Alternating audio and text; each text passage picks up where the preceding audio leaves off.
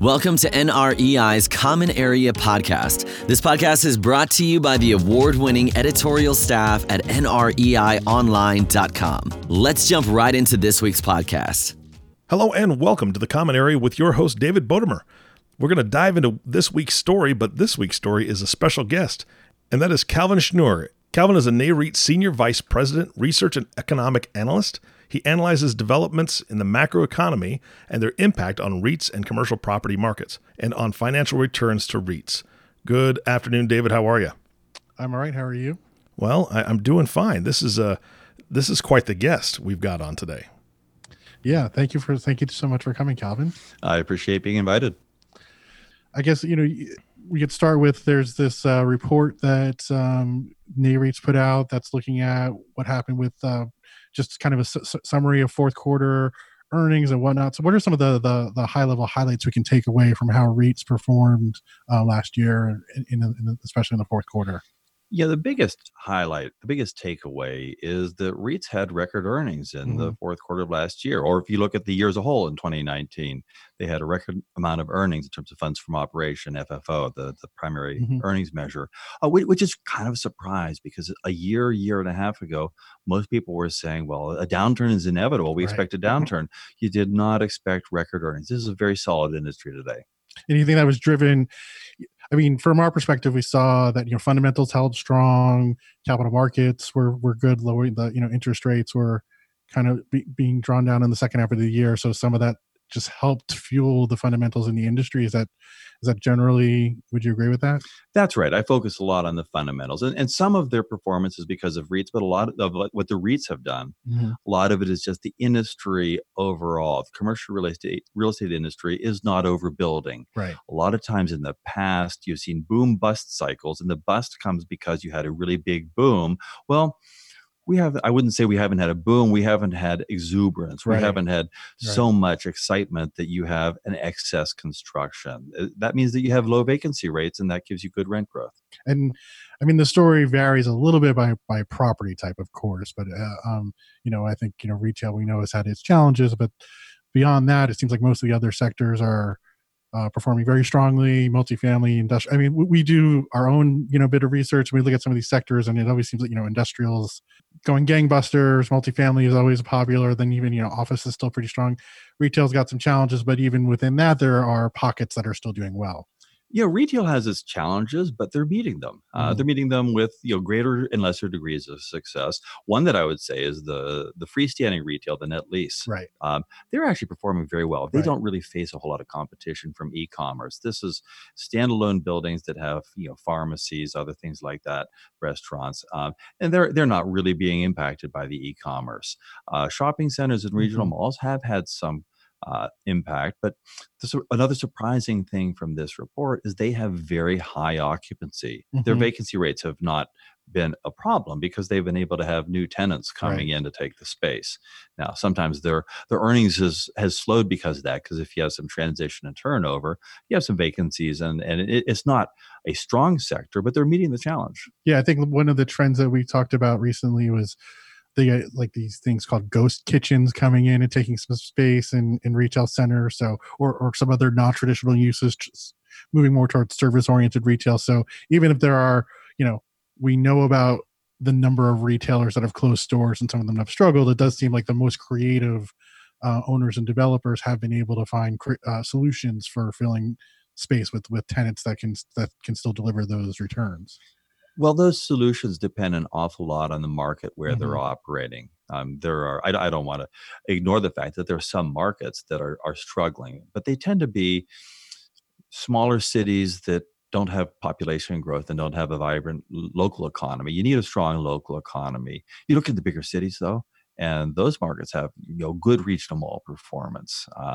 We've done some analysis of the malls that are owned by REITs. And I think most people are familiar that REITs own the higher quality properties. Right. But aside from just the grade, the quality grade, an A, B, or C, if you look, the REITs own properties in areas with higher household income. The REITs own malls in areas with greater population density. So what does that mean? You have more shoppers with more money to spend. So the REITs have actually been on the winning side to the extent that some of the properties are faring better than others. Right. So just the quality of the portfolios and the operators is just, so we're not talking about necessarily the overall picture. We're talking about the top end, in some cases, the top end here. That's right. And they do have challenges. They do have challenges because the overall retail industry, not the retail property, but the retail store is changing. So the very large, big box, the main general merchandise stores are having less of a footprint. There are smaller stores that are coming in, and you mentioned ghost kitchens or things that come up temporarily. Sometimes they're not paying as much rent, but then you're looking for longer term tenants. And generally, the inline stores, the inline retailers, pay more per square foot than the large anchor stores. So there's a strategy for generating good returns on these properties still. So segueing from looking back at 2019, now we sort of stand at this very interesting, I guess to put it mildly, interesting moment with some of the challenges that have been happening in the last few days. What does that tell you, and what are you looking at to over the next, I mean, not necessarily the next week, but maybe the next month around, because we don't want to, get sucked into any kind of overreactions one way or the other, but there's obviously some challenges right now. So what is this going to mean, and what do you see happening for the sector over the next year or 6 months or so? Yeah, the first thing that is in my mind always is this is a public health crisis, and this is something that is more than economics. This is affecting the lives and health of tens of thousands of people in the U.S. and across the world. But it's actually gotten severe enough that it's also affecting the economy. It's also affecting either their livelihood, their investments, and that's something that we need to watch carefully. So if I look at the earnings report that we published today for REITs, they had record earnings in the fourth quarter of last year. They had very high occupancy, very solid. But what that means is they are in a good position to deal with the challenges. It doesn't mean there are no challenges. There are certainly challenges. I think that they're going to come through reasonably well, but it means that basically they've got low leverage. They've reduced their use of debt relative to common equity. They've lengthened the maturity of their debt. They are well prepared for it. They're as well prepared for a shock like this as they could have been. And I think that sort of speaks to what you were saying before. There's not been overdevelopment either. So there's the strong fundamentals combined with discipline on the balance sheets sort of puts them in a position to absorb a shock. Yes, exactly. Yeah. So that's a good thing. It seems like a good thing. Yeah. And there's a lot of diversity within the sector. We were talking about retail. If I look at the whole economy, the parts of the market that are hurt the most are the ones that services with like a very short time frame. So the airlines, if you cancel an airline ticket, you're just not going there. And the airlines have really suffered. Same thing with the hotels. The general entertainment are also suffering. And we see that in the REIT space as well. The lodging and resort sector has taken quite a hit from this. Right. But then you look at some of the others, things like infrastructure, which are the cell towers that transmit the data and communications. Even the day that the overall stock market fell 7.6%, S&P was down 15% for the year, the cell tower infrastructure sector held on to its gains for the year. The self-storage sector held on to its gains for the year. The data centers that, people think about the cloud being up in the cloud. It's actually in a physical building on the ground, many of them owned by REITs that have the servers. And they're at about even for the year. So these are sectors within the REIT universe that are holding their own, even though the overall market right now is grappling with a much bigger problem. Right. So it seems like the level of resiliency may depend on your asset class, also depending on how much, what particular, because different industries are going to be affected different ways. And it makes sense. I think we always talk about hotels being the most volatile because you're dealing with one-day leases in essence, as opposed to other property types like the net lease you're talking about, where you've got 30, 40-year leases, or some of these other, more stable kind of tenants that are not necessarily going to be reacting in the short term to anything that's happening. Yeah, exactly right. I spend quite a bit of time talking with investors, whether they're large institutional investors or retail investors in groups. And I often talk about not only the benefit of real estate in a diversified portfolio, because real estate has an exposure that's different from financial stocks, tech stocks, consumer stocks, but even within the REIT space, the different economic factors affecting the data centers versus the apartments versus the office versus the retail, that gives you protection against overall volatility. And then on the capital market side of the equation, we saw the Fed drop interest rates by 50 basis points. There's talk of doing that, maybe doing another rate decrease. And you did talk about how in general the REITs have good balance sheets. They're not over leveraged. They've got a good amount of capital on hand. What is that? What do you kind of see happening with capital markets for REITs? Do you see them kind of? Is there going to be more access to debt, more access to equity, or maybe just kind of staying put? Like, is there much? I guess I'm trying to stumbling towards the question of like offerings. Are we going to see debt and equity offerings from the REITs this year, or what do you have any expectations around that? I would expect the current market environment is putting everything on hold. Mm-hmm. No one wants to issue capital. No one wants to buy a new financial asset in this type of market, and that makes sense. But if you take a bit broader perspective, last year REITs raised a record amount of capital, Right. quite a bit through equity capital. They also issued a fair amount of bond debt. Mm-hmm. Some of that was refinancing previously existing bond debt. But the REITs last year went back on back into expansion mode. Their net acquisitions rose last year to about $34 billion, which was up from $3 billion in 2018. That's the most number of properties that they've bought since 2015. And that's largely because their share price had recovered, that they had a good cost of capital and a good outlook. I would expect, if we get through this coronavirus issue over the next 2 months or so, that the REITs are going to look around and continue to purchase properties. They're going to be back issuing equity probably. And that $34 billion, does that also include merger and acquisition, or is that just straight property? I'm just talking about like property portfolio property deals? acquisitions, not M&A. When people talk about M&A, usually they mean M, or they're talking about A, they're talking about acquiring a whole company. Mm-hmm. I'm talking about an existing company buying one building from some other owner. So the REITs were very like compared to some of the other kinds of owners were very active. That's right. Right. Any other kind of like big takeaways that you got for us right now? We were talking about their leverage and the strong balance sheets, and that's because they raised this equity capital not just last year but in previous years, and that's actually given them a lot of benefits in their operating performance. If you look at net interest expense as a share of net operating income, it's a record low. It's about half of what it was a decade ago. That's a combination of several factors. One, they have lower leverage. The others, they were lower market interest rates. There's another thing to look at just in terms of the risks.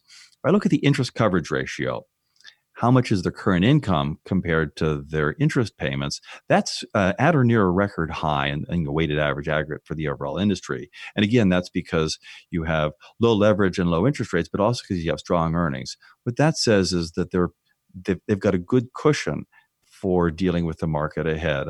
I started off by giving a relatively benign view of being able to come through this coronavirus situation, but that may not happen. If we do end up having a deeper or a longer market disruption than what consensus seems to expect, although that expectation changes day by day. If we have something that lasts longer, they've got the wherewithal to get through this. So we talked a bit, about retail, industrial, some of these other niche sectors. One of the big ones is multifamily and just residential in general. What are some of the takeaways you got from that market? That sector is actually a lot different from all the others. Many of the others have a reasonably good balance of supply and demand. The apartment market actually has a shortage. There's a supply shortage. And this is not just apartments. There's a shortage of single-family homes overall. We're 12 years away from when the mortgage crisis hit. Right. And when that happened, builders really stopped building. They really cut back their construction. And at first they needed to do that because there was an excess. There was a lot of construction in 2005, 6, and 7 of single-family homes.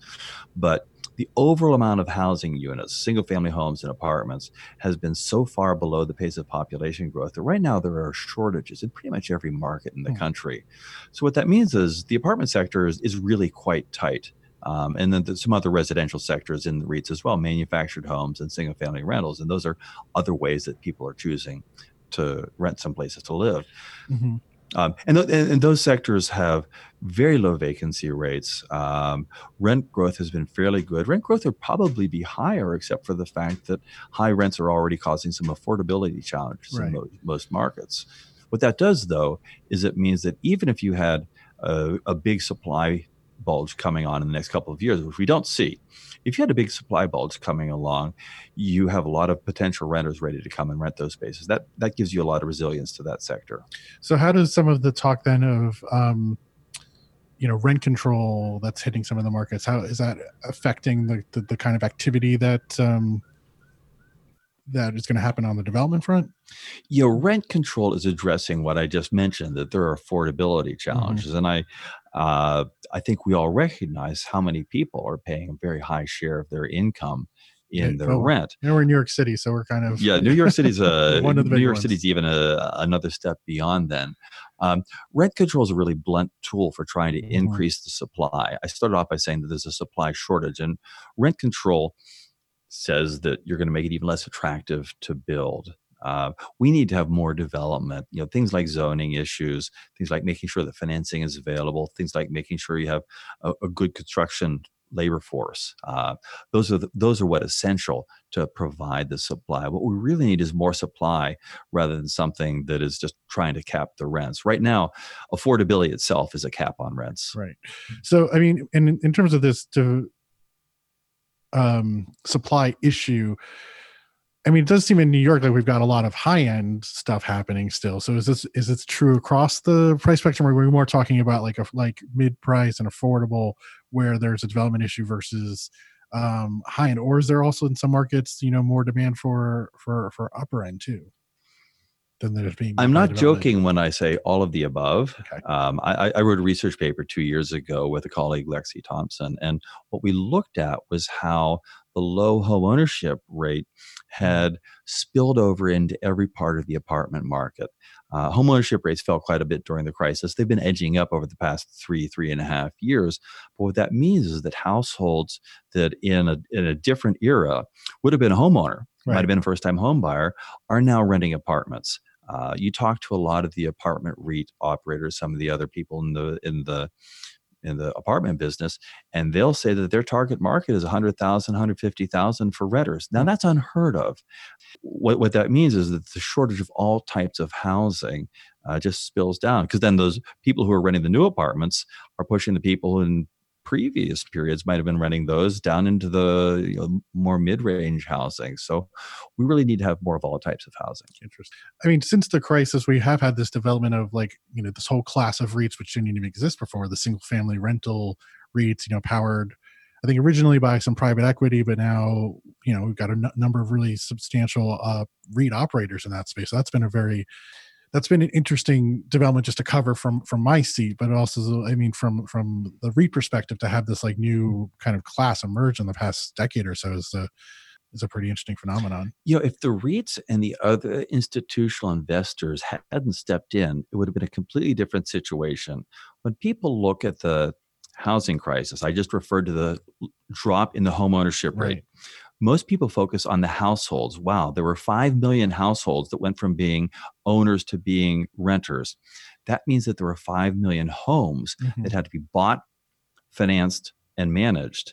Now, there have been single-family rentals for decades. Since as long as someone built a home and then traded up, there's been a single-family rental. Most of them have been owned by mom and pop investors, small ones. It required about $600 billion to purchase all those homes out of foreclosure, convert them, and prepare them for rental.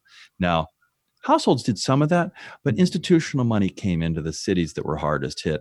And what they did is they stabilized the market. Right. Yeah, it did seem like that.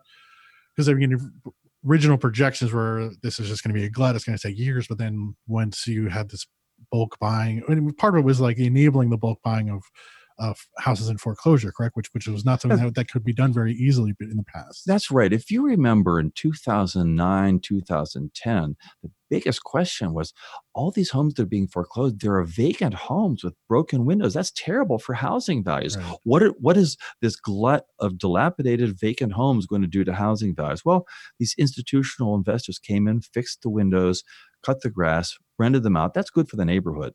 Yeah. Thank you. I think we've touched on a lot of different areas here. I want to thank you so much for coming in and answering all my questions. Well, I appreciate the discussion. Very interesting questions. All right, guys, thank you so much for your time today. Calvin, I want to thank you for being here. You were a great guest. David, thank you so much for bringing him in. That was a very interesting conversation. I enjoyed it thoroughly. All right, thank you. Thanks for having me. Hey, you bet. And I want to thank all of you for listening to the Common Area Podcast with David Bodemer. If you have not subscribed to the podcast yet, please click the subscribe now button below. This way, when David comes out with a new podcast, it'll show up directly on your listening device. This makes it much easier to share these podcasts with your colleagues. Again, thanks for listening today. For everyone at NREI, this is Eric Johnson inviting you back in 2 weeks for all the stories that matter to you. We'll talk to you soon. Thank you for listening to the Common Area Podcast. Click the subscribe button below to be notified when new episodes become available. The information covered and posted represents the views and opinions of the guests and does not necessarily represent the views or opinions of NREI or Informa. The content has been made available for information and educational purposes only.